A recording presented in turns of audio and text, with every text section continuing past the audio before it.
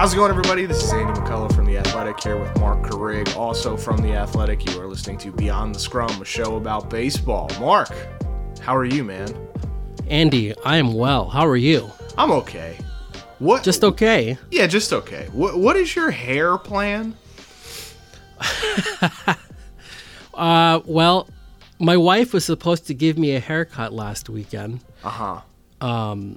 Rosie had different ideas. Yeah, she was a handful, so we didn't really get to that. So as of this moment right now, plan is to wear a hat if I step out of this house. Like, Okay. that's the plan. All right. Well, luckily you have a few to choose from, so that's good. I do. Does it look that bad? It looks bad, huh? No, it's just like It's shaggy. that's not what you used to look like. Like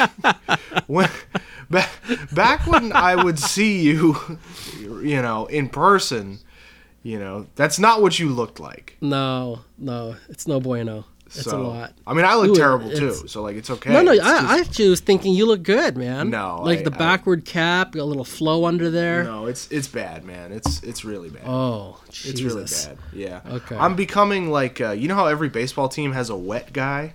Like I'm becoming a wet guy now. It's like my hair just looks wet. I look like Clay Buchholz in the 6th inning. Oh my God, you're right. Every team has one of those guys. Yeah, David Roth wrote a whole he literally wrote a thing on Deadspin. I think the headline was just like every team has a wet guy now, and it was about like Buchholz, and I think like Jason Vargas with the Mets, was a wet guy. Sergio Mitre was a wet guy. Yeah, just a guy who looks damp. Yeah, but all the time. Yes, that's what Freddie it is. Garcia was the ultimate wet guy. Sweaty Freddie. God, I love that guy. Yeah, I know. We know. We all know. He's the best, man. He just tell random stories about being young and stupid and playing baseball. It sounds like a good time. Dude, it was great, man. Like the time I think he threw like a one-hitter after sweating alcohol out of his system for 5 innings. Like he said that David Ortiz so this is back when Ortiz was with the Twins, I think, and Freddie was playing for Seattle, and the two of them had gone out the night before, and Freddie starting a day game. Oh my God. He's 5 innings in, and he's sweating so much alcohol that at one point, the second time I think Ortiz faces him, he held his nose, he's at the plate and starts laughing, because you could smell it from there, and ended up shoving that day, which is even better. So anyway, yeah. I stopped drinking the night before day games when I was 24. I couldn't imagine, and that was having to cover a baseball game. I couldn't imagine trying to play a baseball game. Oh my God. Yeah. I wish I were smart enough to say that I stopped doing that at 24. We're going to talk about a little bit about the Mets today. We're also, I just think for my own sort of masochistic needs, we're going to get into the latest episode in the Bat Flip Culture War. And then we thought it'd be kind of fun with the postseason coming up to talk about our favorite personal press box meltdowns. But first, we will go with the Mets. The Mets have a new owner, Mark. Yes. His name is Steve Cohen. What can you tell our listeners about him? He's very rich. He's very, very rich. Also has some pockmarks on the track record there. He ran a hedge fund that got into some big time trouble for insider trading, and though he got out of that himself unscathed, clearly there's a connection there you really can't ignore. So, a demanding guy. Also, there's stuff there, all right? It's not a perfect candidate as far as being the new owner of a franchise. But he does have two things going for him. One of them is that he's rich. We mentioned that he's rich. He's right? rich, you have mentioned that he is wealthy. $14 billion. And for perspective, that's I think the Lerners of Washington are the richest owners in baseball right now, and their net worth is $5 billion. Oh, interesting. So 14 is greater than 5 by a lot. Yes. Right? I think the Steinbrenners are about 1.3, 1.4 billion. And they run the Yankees. As you know, they spend a lot of money. This is it's a very interesting fellow. So it sounds like, though, there's two things going for him, right? One one's the money. And the other one is who he is not. Correct. which is a member of the Wilpon family. He's not a Wilpon, and I think the latter is what is going to actually make a bigger difference than the former. Right. Right. You know, it's interesting because, like you said, like who is the Lerners are the richest owners. Mm-hmm. And the Lerners are like sort of notable for their penuriousness in various exchanges. Like they pay for stars, but they sort of don't pay for everything else. I mean, it's been an issue often when they've been trying to hire managers. You know, they have continued, like they kind of strung along Mike Rizzo after he won a World Series. You know, there's lots of, so it's like, I would assume that Cohen is going to spend better than the Wilpons will. But people do not accumulate that sort of wealth by throwing money around, you know? Right. Right. And that's, I think, so I wrote a column this week after the news got out that there'd been an agreement to sell the team.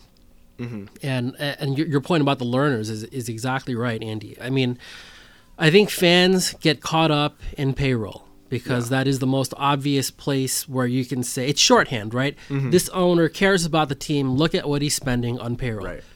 That's fair, okay? Mm-hmm. And I'm not saying otherwise. But what I am saying is that that's only one piece of the puzzle. I think a lot of times what an owner does is also important behind the scenes and what they're spending on the things that the fans can't see. Mm-hmm. And as you mentioned with the Nationals, like a perfect example. I remember years ago, I don't think it's quite the same anymore.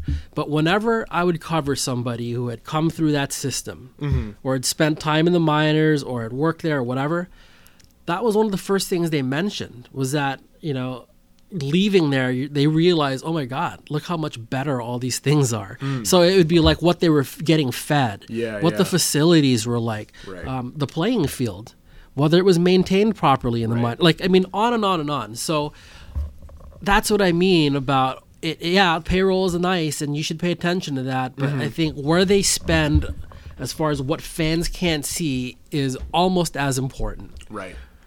And what's interesting is the Wilpons sort of failed to check either box. Correct. Of, you know, the sort of behind the scenes, you know, creating the infrastructure necessary for success and avoiding meddling, but also spending on the product on the field. Right. And I thought about this a lot. You know, like it was last week, I guess I had a story come out on Oliver Perez, who I covered mm-hmm. during his last season with the Mets in 2010. It was my first year on the beat, and then I covered his spring in 2011 before he was cut. And I went back and just for the story I was working on, kind of about the second half of his career, I went back and read a lot of the stuff that I had written, you know, in 2010 and 2011 about Oliver Perez. Thankfully, it wasn't as embarrassing as it could have been. I was like, there was a couple times where I was like, that is a metaphor that doesn't make sense, or, you know, like that, well, you can't pass the torch temporarily. That doesn't make sense, you know, anyway. But the way I guess I was framing it was like, here is this guy who is trying and has sort of failed, and there's really nothing that can be done about it. You know, it's like this unfortunate spectacle, you know, that this guy who's getting paid a lot of money isn't really good at baseball anymore, and the fans hate him, and the team kind of hates him, and it's all just sort of a bummer. And I think I would have covered it so differently now, you know, like 10 years later. I think having a better sense of just sort of how things work and what the power dynamics are, and it just struck me that we don't like need to absolve Oliver Perez. He didn't play well. He wanted to play better, but like he just frankly didn't perform. But isn't it somewhat indicative of the culture that the Mets have fostered, that one underperforming, moderately well-paid starter became like a major firestorm with the organization? Oh my God, you're right. Look, I think, and I'm not going to defend them because they're not worth that. But I will say, yeah, you're playing in New York, and as much as like I think that the New York media thing is largely become a myth because it's just not what it was. All right, back then there was still a stronger element of it at play. There was just a lot of people. Back when I was on the beat, that's when New York media was tough. When the sheriff was in town, the sheriff waving his badge. But like, I mean, waving his badge and talking about F war. But like, you know, there were still a lot of people in the clubhouse. There's a lot of writers, a lot of like people need to write stuff. Like lots a lot of of times it commotion, would, like that still existed, right? So, you know, like I think that's tough, right? Like that is just a thing that they have to deal with. But because they're them, nothing went without a commotion. Right. Nothing went unscathed. Like it was always something. Jason Bay, Johan, you know, freaking, K-Rod. you know, right. Like, I mean, well, my there was, goodness. you know, there's some bad actors in there. So, you know, so it's not all the Mets, but yeah, No, I mean, but there's they just, make there it was worse. a constant swirl of, Yes. Bad stories swirling around the team. Look, every team in baseball has fires. Yeah. Only one has a father and son that carry the gas can with them to the ballpark every day, and that's the Mets. Yeah. Okay, and that is the bottom line. They make things worse. Right. Everything they touch somehow gets worse. They, you know, run through employees there that get demoralized working there because they're never empowered to do anything. They are conditioned to accept second best, if on the podium at all. They don't spend on the things that you can't see, and they certainly don't spend on the things that you can see.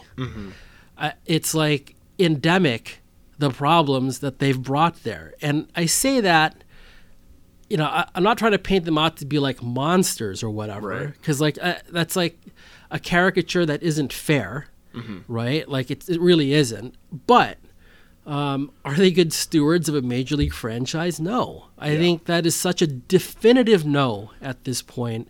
It is indisputable. And Steve Cohen is going to be better if he simply showed up and was just like, you know, less prone to meddling. Like if that's all he did and spent everything else the same way, they'd be better. You know, now how much he actually spends on payroll, like I'll be honest, I'm skeptical about that for a couple different reasons. Interesting. Like, and the learners are like, you know, that's a great example. Just because somebody's loaded doesn't mean they're just going to lavish whatever. Like the learners could have signed Anthony Rendon back. So let's stop with this. Okay. Like, so, but then they didn't. So they made it a choice. They presented to their fans like, well, we got to pick one of these guys. And it was Strasburg. Right. Right. Like, so, you know, they didn't have to do that though.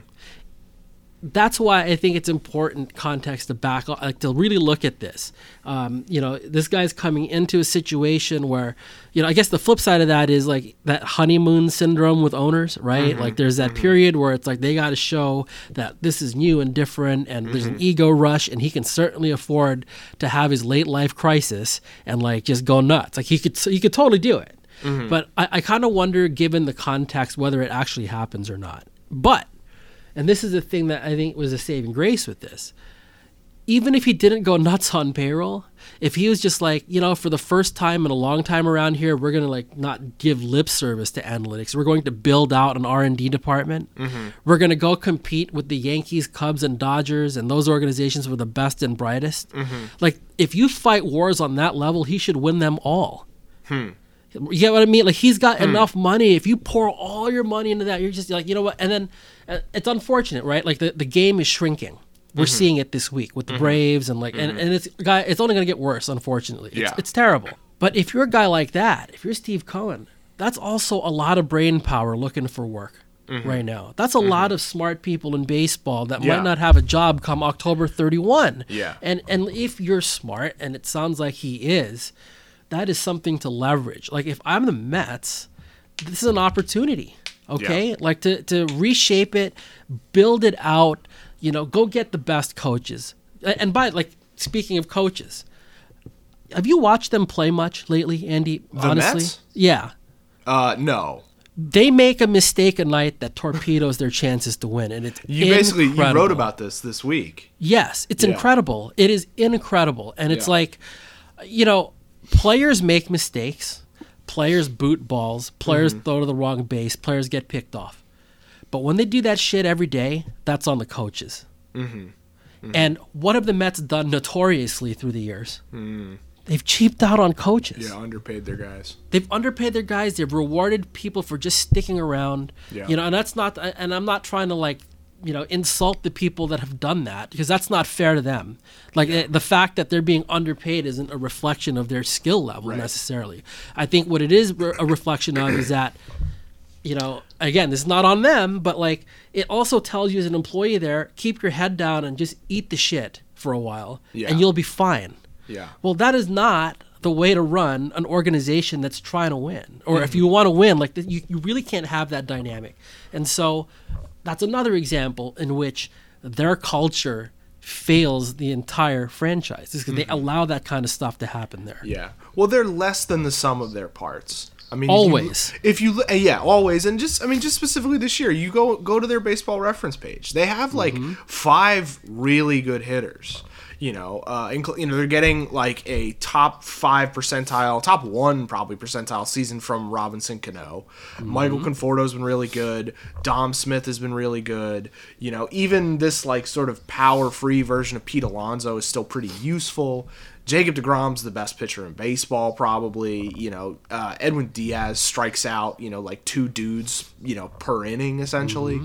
And yet, they might not make the playoffs. They probably won't make the playoffs. Yeah. And it's just because their roster isn't constructed particularly well. I was talking to a scout who knows them fairly well, and he was kind of talking about how this idea that they don't really have an identity. They don't have a core philosophy. It's okay, so are we building around DeGrom? Are we building, because then you should try and have, if the idea was that you were coming into this season, you were building around DeGrom and Syndergaard and Stroman. Now, obviously, part of the reason they're struggling is because Marcus Stroman opted out, and Syndergaard's injured. But if you're building around these guys, then you'd want to have elite defense behind them. Right. They don't have that. So there's sort of just a lack of undergirding identity to what they're trying to be as a team. And so it's going to be up to Cohen to put people in place, to figure that out. And I'm not sure what Brodie Van Wagenen has done in his tenure to show that he would be the right guy for that. But also he's been working for the Wilpons, so who knows? Right. Well, there's a couple points you bring up there I want to build off of, because they're kind of perfect illustrations for what we're talking about. That's a great point that the scout made that you talked to. Identity, right? Which one is it? And clearly they haven't operated with one. So let's say they were to go and let's give them the benefit of that. Let's say that their plan actually was to build around the pitching, right? The fact that they don't have anyone who can catch and steal strikes for them. Right. I mean, they went out and got Wilson Ramos in free agency, and he's a good hitter back there. And he's he was player. a good hitter. He was a good hitter. But he had a good track record as a hitter, but he is not known for his receiving. No. Now, and look though, here's the thing. And this is the difference. Let's go to the Milwaukee Brewers, who we can agree, smart club. Okay, they do a lot of things well. They don't spend on payroll. Cut payroll well. They did. That's brutal. Turn a 94 win team into a losing team. Yes, but what they do internally, all right, and it's why and I don't think it's right to cut payroll. They do a good job, yes. They do a good job with what they have on hand. And Omar Narvaez, who they brought in to try to go hit, because he could hit, but they need to teach him how to catch. Well, he didn't hit because the rest of the team really hasn't hit except for yesterday, apparently. Nuts. But okay, but Omar Narvaez went to being one of the worst pitch framers in baseball to the best one in baseball.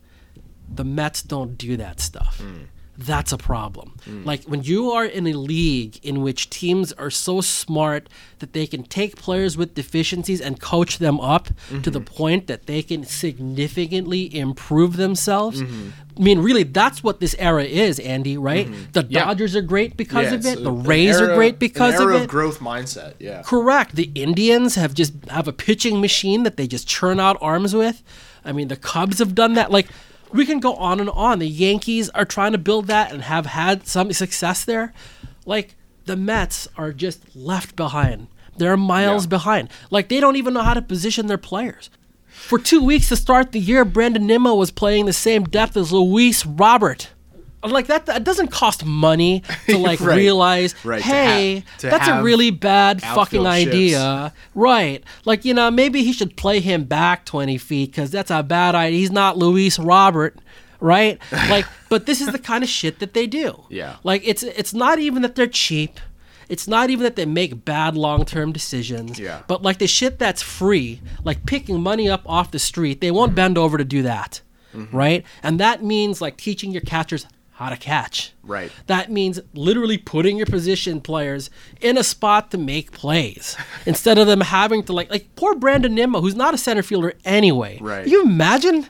Yeah. And if you're the pitcher on the mound, Yeah. right? You're watching balls go over his head or whatever. You're just like, what the hell? Right. Like outs turn into extra base hits. Right. Okay. Well, that's Like, what I'm the saying though. shit Is they if do like all if the you look time. at if you look at your team and say, okay, we got this core of young, good position players, and we also, in theory, have 4 quality starting pitchers. Now, obviously, Matz hasn't performed. Syndergaard and Stroman aren't there, but you would have a catcher who is a quality receiver. You would put an emphasis on infield and outfield defense so that guys are well positioned. And even if you are forced to kind of play guys out of position, you know, like JD Davis or, you know, having to not be in position, or Dom Smith having to play the outfield, you would at the very least equip them with the information so that they are in a position to Right. succeed.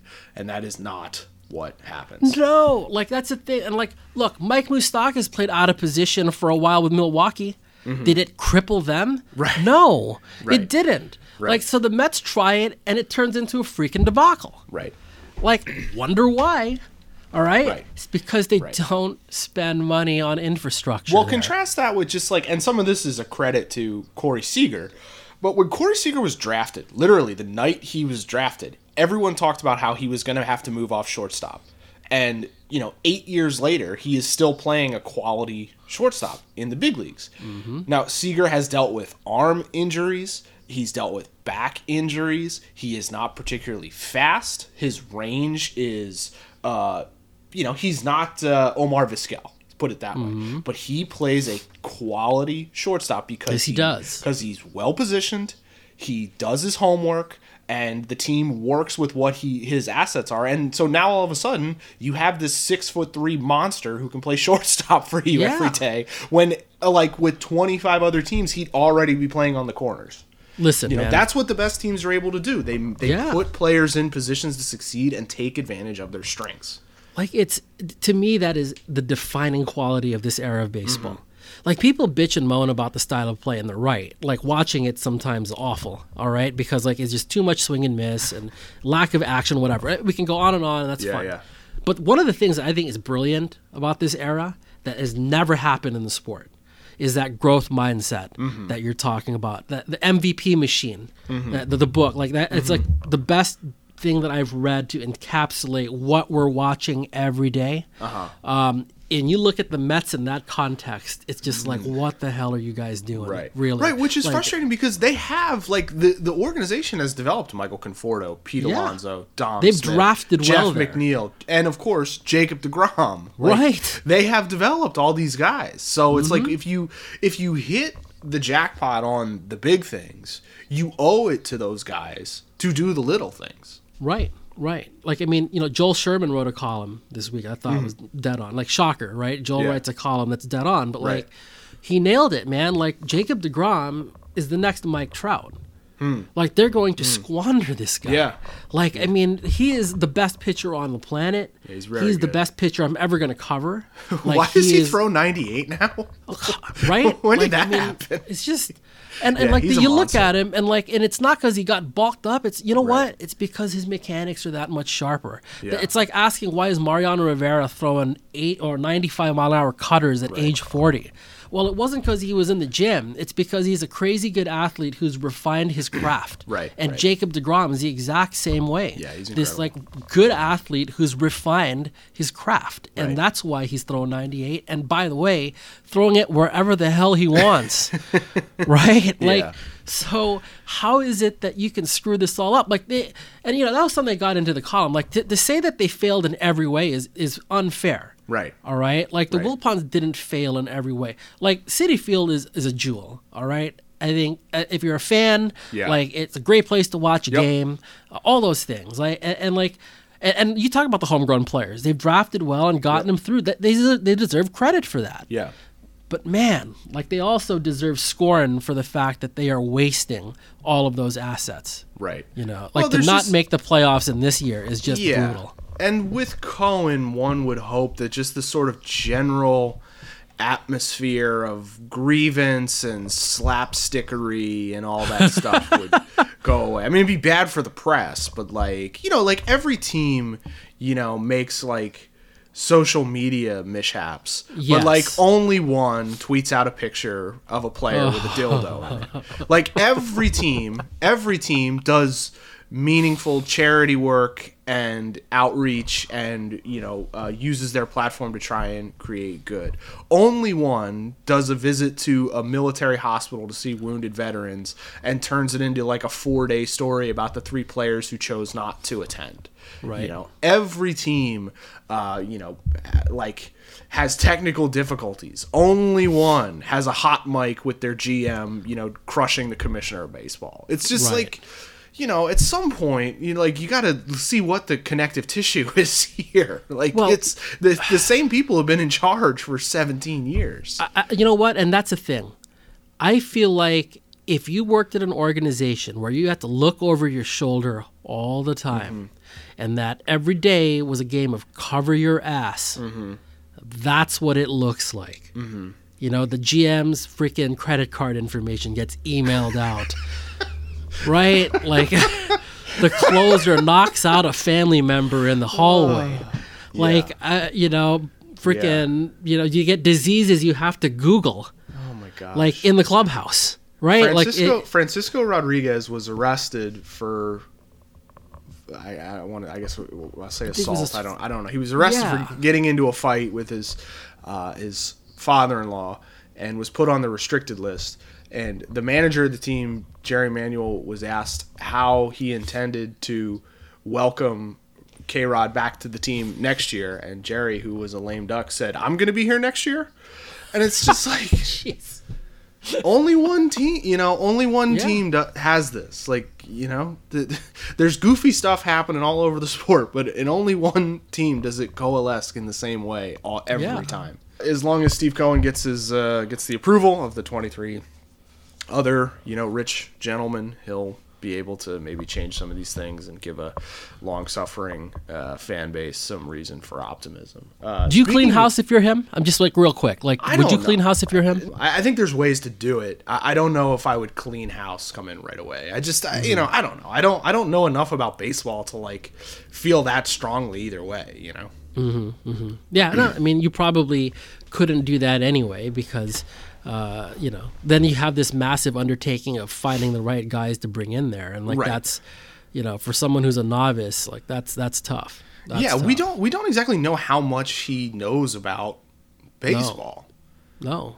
Or like, just even his management style. That's the thing. That's why people are just like, oh, it's going to be so much better. It probably will be just because like he's not Fred and Jeff Wilpon. But like, you know, let's relax for a second and let's let this play out for a little bit let Mets first. fans be happy. They've been, you know, they should be. They've been good through for a them. lot. They have been through a lot.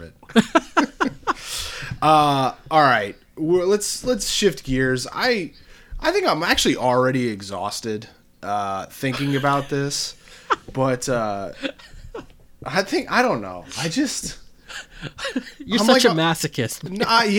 I'm gonna do this to my. But you know what? I'm gonna do it in a Socratic way, so I'm gonna force you to prove me right with your own answers. But so basically, what happened was Trent Grisham hit a homer the other night off Clayton Kershaw, and everyone lost their minds again. So let's play the clip of Grisham's homer with the calls from the Dodgers broadcast and the Padres broadcast.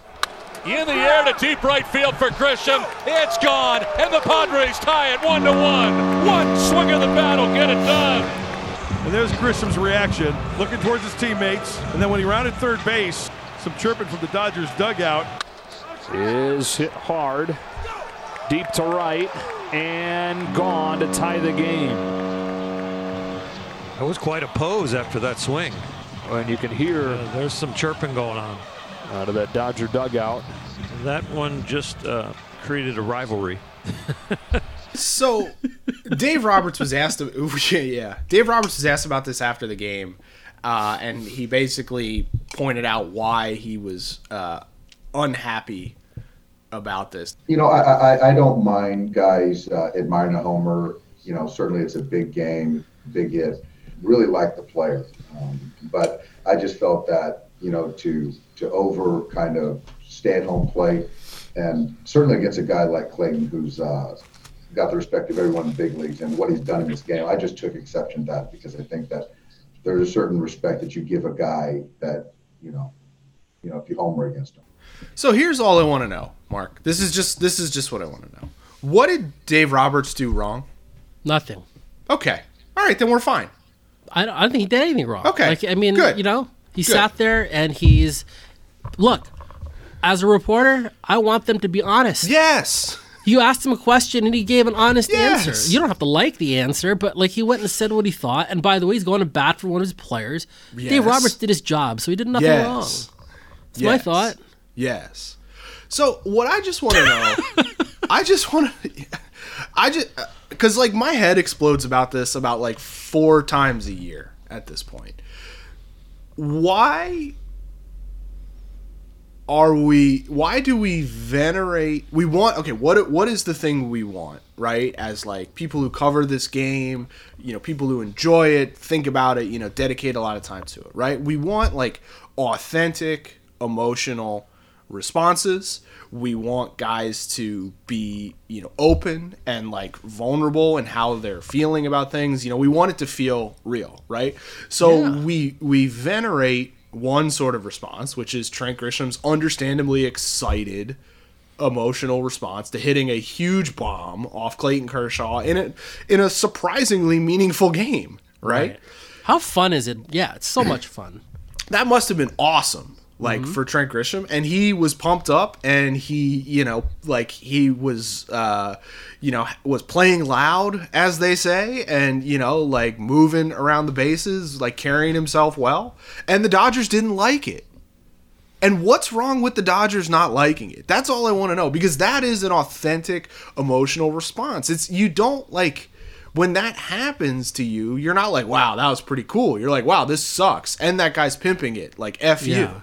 Right. And that, as long as no one gets hit with a baseball, right? What is the harm? Nothing. You're right. 100% right. I'm with you, dude. It's you want authenticity because that is what is entertaining. Mm-hmm. It is entertaining to watch these two teams duke it out because they're good. Clearly, both of them are really good. Mm-hmm. But also there are feelings involved. Yeah. And holy crap, does that, I watched the game last night, man. It is such, it's just a reminder of why you love baseball. Yeah. Okay? And this is part of it. And so, yeah, I don't know. I think the response is more to do with just, it's almost automatic. Anything that has to do with these the unwritten rules or whatever. Rules, yeah. But that I think that gets or lumped in with what we're talking about. Right. The other guys should be pissed. You wouldn't be? Yeah. If some dude hit a home run off me staring into my dugout, I'd be furious. Right. I'd be furious. So yeah, as long as someone's not wearing one, to the head or whatever, or is getting nasty like that, then what's wrong with this? This is exactly what the sport needs. Right. Okay, guys excited, it pissed the other team off. They weren't afraid to show that either. Nothing wrong with that. In fact, I think it's great. Right. Yeah. It's I totally I am glad that you haven't lost your mind and gone so far down the rabbit hole that you you're missing the point here. It makes me feel better about our friendship. Look, I think it's funny that they're mad. See, that's a different thing. Well, do I fault them that they're mad? No, I don't. Here's the thing. I think it's hypocritical in some ways. Okay, here's the thing, right? So, yes, the Dodgers, right, are living in a glass house on this one. Of course. There was the Muncy thing where they made T-shirts when he got into it with Bumgarner. Which he wore for a week afterward. Yeah. Which, hey, by the way, that whole thing was great. Bumgarner was pissed. Muncy said something funny. It's great. Whatever. Yep. There was, there's a mural of Joe Kelly, doing the pout for some reason in Los Angeles, as if 2020 wasn't already a cursed year. Okay, so the Dodgers, right, are living in a glass house on this. But when Dave Roberts is asked this question, how did you react to that? Do you want him to be hypocritical or dishonest? Because those are really the only two choices. Because, people are, by nature, contradictory. We do not have, governing sort of ideologies that are not, where the parts of us are not in conflict at some point, like I contradict myself all the time. I can't remember, 98% of the things I've ever said, and I say all of them with the same sort of stupid conviction that makes it seem like I know what I'm talking about. So like people are contradictory, people are hypocritical. And yeah, Dave Roberts was happy, or not happy. He wasn't like he was thrilled about the Muncie thing, but he defended his players during that, and he's going to defend his players during this, and that's basically what his job is. Yes, dude, like we were talking about this a couple of weeks ago with the guy on the other side, by the way, Jace Tingler. Sure. Okay, when he leaves Tatis flapping in the wind after that thing in Texas. Like, I kind of like jokingly was like, oh man, I guess he's going to rip his guy now, huh? Mm-hmm. Like, is he going to go out and like rip Trent Grisham after the game? And no, he learned his lesson. That was defended good. Trent Grisham. He didn't rip he didn't rip him. Congratulations, right? He's most improved manager of the year. Like somebody I was listening to some radio show and they're talking about manager of the year and it should be Jace Tingler. I'm like, no, it should not be Jace Tingler.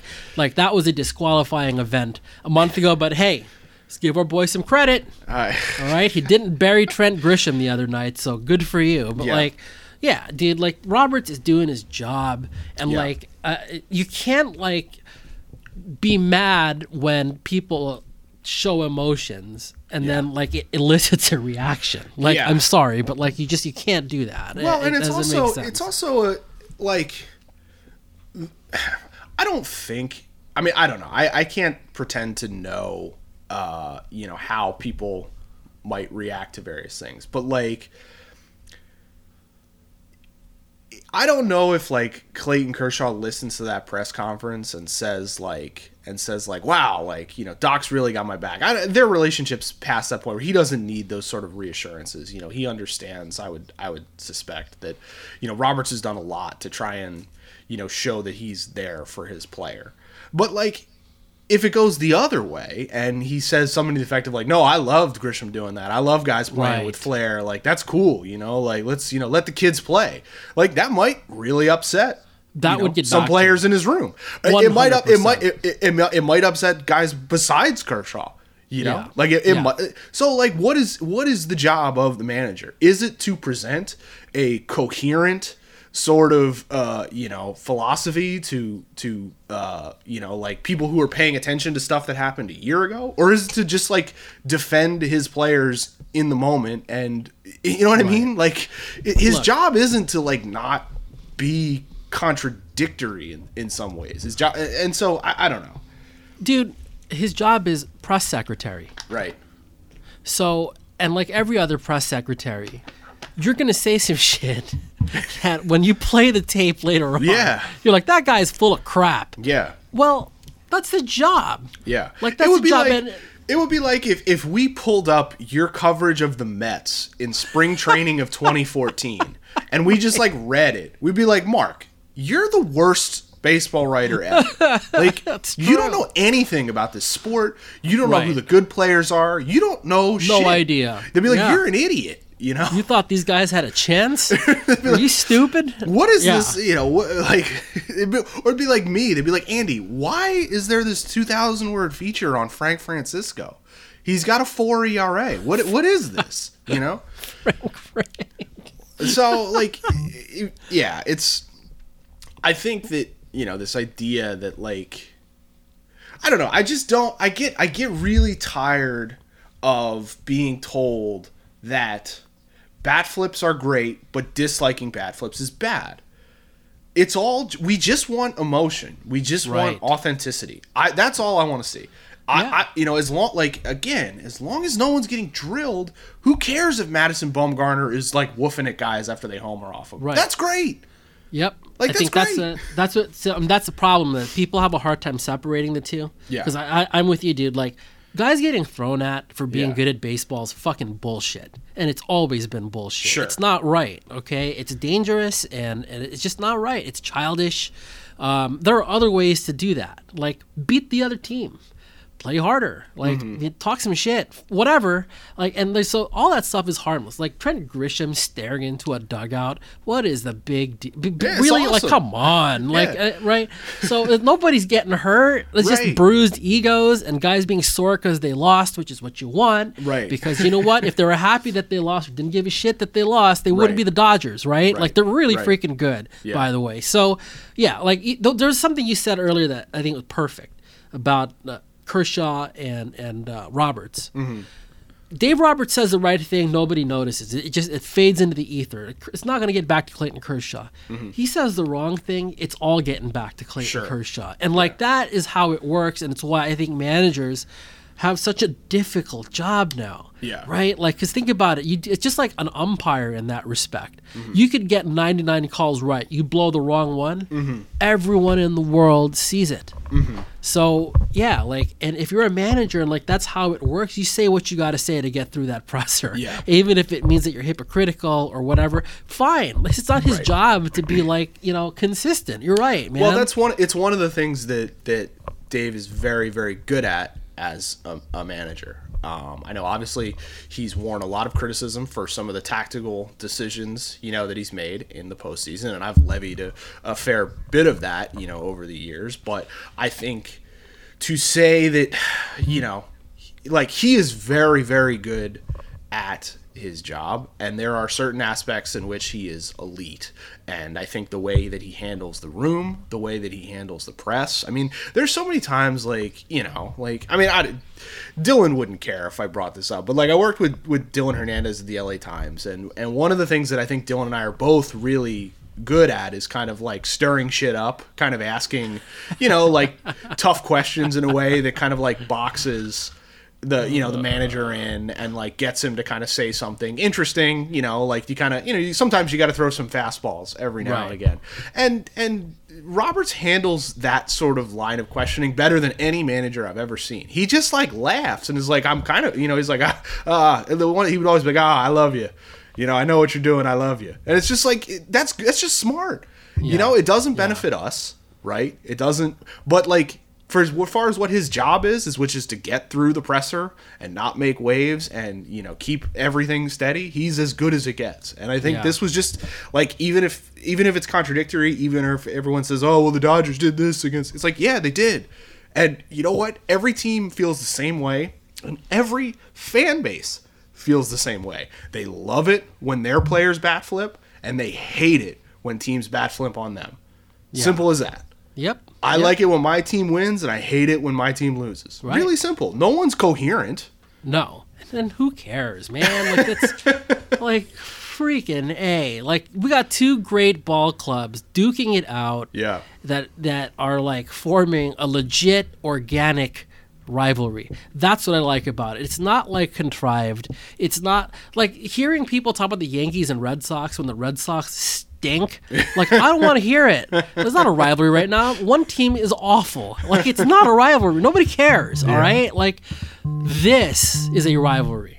The Padres kind of rising up and doing their thing and freaking challenging the Dodgers. And the first game of the series, hitting right in the freaking face. Yeah. Like, punched in between the eyes. It's fun. Like, that is awesome. Yeah. It is good stuff. And I cannot wait for the game today. Well, and it's setting up so that they're probably going to, if they both make it through the first round, they will face each other in the DS. So good.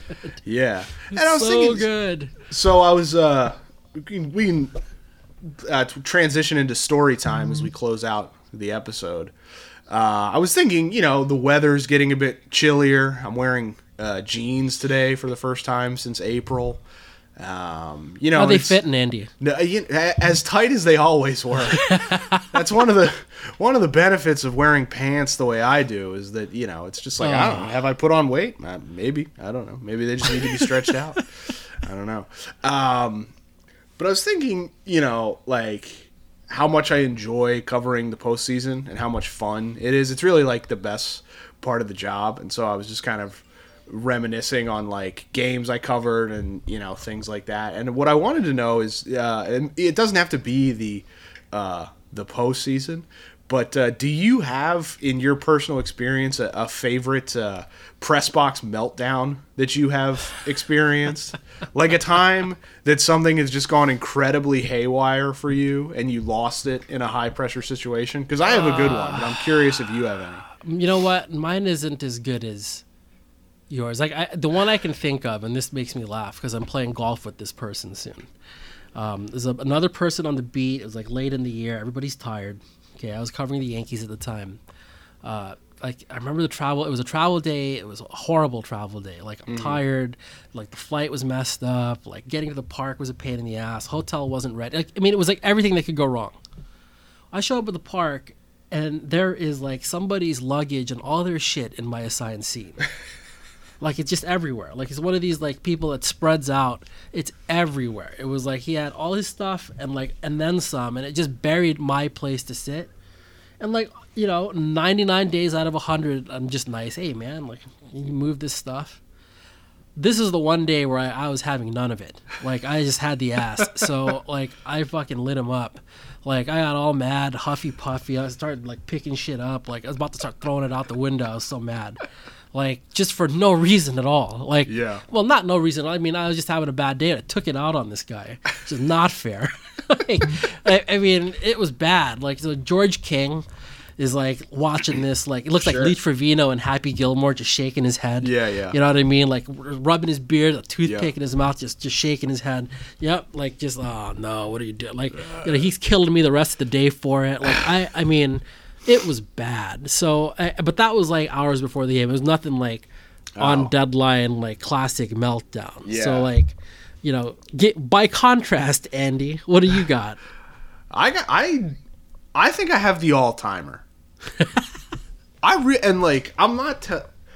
told this story before, but I'm not telling it to like make me out to be the hero. Because the hero in the story is Sam Mellinger, my colleague at the Kansas City Star. So it was Game 5 of the 2015 World Series.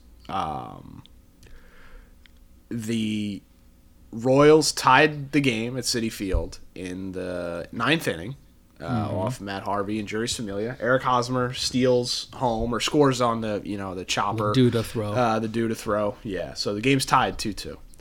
And it goes into the 10th inning. And, the thing about especially working in newspaper, it's a little different here at the Athletic, but the thing when you're covering a game in a newspaper is that you need to have your story filed as soon as the game ends.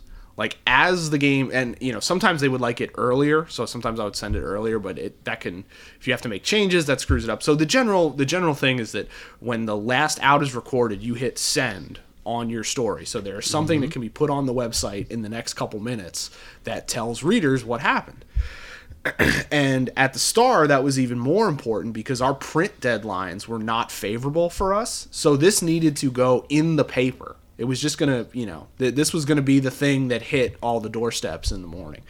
So it's called a running game story. So you basically spend all game working on it. And so I had maybe like 1,200 words written. And that's a lot of running gamer, by the way. Yeah, it might have been closer to it actually might have been closer to 15. Now that's a lot of running. It was gamer. about 1,500. Yeah, that's a lot. And it had been a very exciting game. So in the 10th inning, the top of the 10th, I looked up at my Word document, and every word on the page had become an asterisk. Just every single word was an asterisk. And I was like, haha, that's funny. Hit like Command Z to try and bring it back. And it just stayed there. And I was like, okay, well, that's not great. And I hit Command Z again. And I'm trying to like get it back. And it's just not there. Every word had become an asterisk. And I just basically lost it, I guess is the technical term for what happened. So I'm sitting in the front row at the far corner of the Citi Field press box, and Sam is next to me, and I basically, the assistant sports editor Chris Fickett was behind me, so was Vahe Gregorian, our other columnist, and Blair Kirchhoff, and the three of them were sitting behind me and Sam, and they could sense that like there was some agitation going on with me. And at some point, Sam just kind of walked over and was like, "Yeah, Andy lost his story, we're trying to find it." So Fickett is in the process of calling the folks back in Kansas City to let them know that like my game story is gone. He's getting hollered at back in Kansas City, basically saying like, tell him to get the story back. So the story's gone. And I spent about 10 minutes trying to find it, freaking out, just having a meltdown. Mellinger went from like laughing for the first like 90 seconds to then starting to, basically counsel me. And at one point I'm just like screaming and venting. And it was like as the 10th inning ended and the Mets, I think, had a rally or something and didn't score. And some guy yelled out across the press box. He just heard someone screaming and just goes, "It's only a game, pal." And so Mellinger basically just like took over as like he was like my therapist coaching me through. He's like, "Okay, so here's what you do, man. You just write what already happened in the game. So like what happened earlier? Well, Matt Harvey pitched and he was really good. Why don't you write like a few hundred words on that and then see what happens?" He was like, "And then in the 9th inning they tied the game, so maybe you should put that somewhere up top." And he's just like coaching me through it. I mean, like, I don't know, man. It's just what a caddy. Yeah, Sam saved the entire newspaper that night because we were able to get a functioning. Thankfully, the game didn't end until the 12th. If it had ended in the 10th, like, it would have been a total disaster. But thankfully, Sam was able to kind of coach me back to basically rewrite the story in like 20 minutes or so. But that's like the thing that you have nightmares about, that like you lose your game story before the team is about to clinch the World Series. Dude, like it still sort of haunts me to this day thinking about that. I'll tell you, like, I'm glad you said nightmares. It's like oh man, this still like gives me like it makes my spine tingle thinking about this. Like the beginning of my career, like back in the day, I think people used to have to cover high school sports to end up covering like Major League Baseball, right? Like it was one of the things you just had to go do. So I'm covering high school sports and like it's like my first job and like, I was horrible and like so like yes, press box meltdown. This wasn't even a press box meltdown. Yeah. This was a meltdown in the office. Yeah. Like I went to go cover a game. I didn't know how to stat it. Right. So like, and I needed to write 150 fucking words. And like I sit there and I've got a half hour to do it, and 25 of them were spent putting the box score together because I have no idea what I'm doing. Yep. And as I'm entering like I'll never forget this for the rest of my life. I'm entering the last line, which is the penalties. And like my clipboard's all screwed up because I can't read my own writing, and I pick it up and I see the number. Oh, it's a 5. All right, hit the 5. Then I put the clipboard back down, and the corner of the clipboard hits the escape key on the keyboard and wipes out the whole box score. So now I've got to put a whole box score together and write 150 words, which I've never done under the gun before, in 5 minutes. And the poor editor, like, he sees me, the nicest guy, Phil Jensen is his name. Same what Mellinger did to you, like just like I'm about to fucking start crying. Like this is my shot and I'm blowing it because I can't cover Deanza Encinal without pissing my pants, right? And like, and here he is, like calmly, like just get through the box score. I'll help you on the other thing. We'll move on to the next day. And like, you know what? People like Mellinger, people like Phil, like these guys, like, oh my God, they just took pity. So like that's the dream I had. So when you cover high school sports, you miss a play, you're screwed. Right. Because you're statting the game. You gotta keep your own stats. Yeah. Like you're it. And there's no backup, right? Like, well, you could ask the team, but like they always have theirs wrong. Like, it's just never right. Right. Because it's the home book, right? So anyway, my nightmare for the first a good 5 years that I did this, and I'd have cold sweats waking up, is that like I was driving to the game 3 hours early because I was insane, right? And I'd hear the marching band. And then I'd be like, then I'd hear cheers. Yeah. Then I'd drive by and I'd look up and there was time on the board and a score. Oh no. Yeah. Oh no. Like oh, that's pretty good. Like I got the time wrong. Like it was like the first quarter, 8 minutes had gone by, and like you hear like someone just scored. Then I'd wake up. Yeah. And like like drenched in sweat, and like that happened for 5 years, dude. Well, the one I still have is just about, it's like being on deadline and being unable to write, and not that you can't, not that you have writer's block per se, but that you can't like physically hit the keys. Like I would just keep getting distracted or something, you know, like I'm like sitting at my laptop and then I feel compelled that I have to go play Tetris or something, even though I'm on deadline. It's but it is interesting how like you're showing up to the final without having done any studying dream becomes unable to write on deadline nightmare as you go through this business. In the dreams, Andy, are your notebooks still covered in cubes? Yes. Yeah, obviously. Okay. Andy likes to cover his notebooks in cubes. Like I remember noticing this I think it was a 2009 World Series, and I laughed about it for every game. I was just like, what are you doing, man? Yeah, I just doodle cubes all the time. Yeah, very, very normal person, let me tell you. Very normal. Very well adjusted, too. Yeah. Well, hey, thank you, everyone, for listening. This was a fun one. We will be back next week. If you're not a subscriber to The Athletic, you should go to theathletic.com/beyondthescrum, and you can get 40% off a year subscription. The site is really up and humming right now. We've had some really cool stuff in the past few weeks. We have a new real-time app, which is basically Twitter with less trolling, less rig, which is great. Like Mark isn't as active on there as he is on Twitter. So if you like Twitter and you don't want to see Mark, this might be your best bet. Yes. Possibly. I don't know. But yeah. It's Twitter without the tired acts. Twitter without the tired acts. That would be good. But yeah, so thank you for listening. Please rate and review us if you have a time, and we'll be back next week.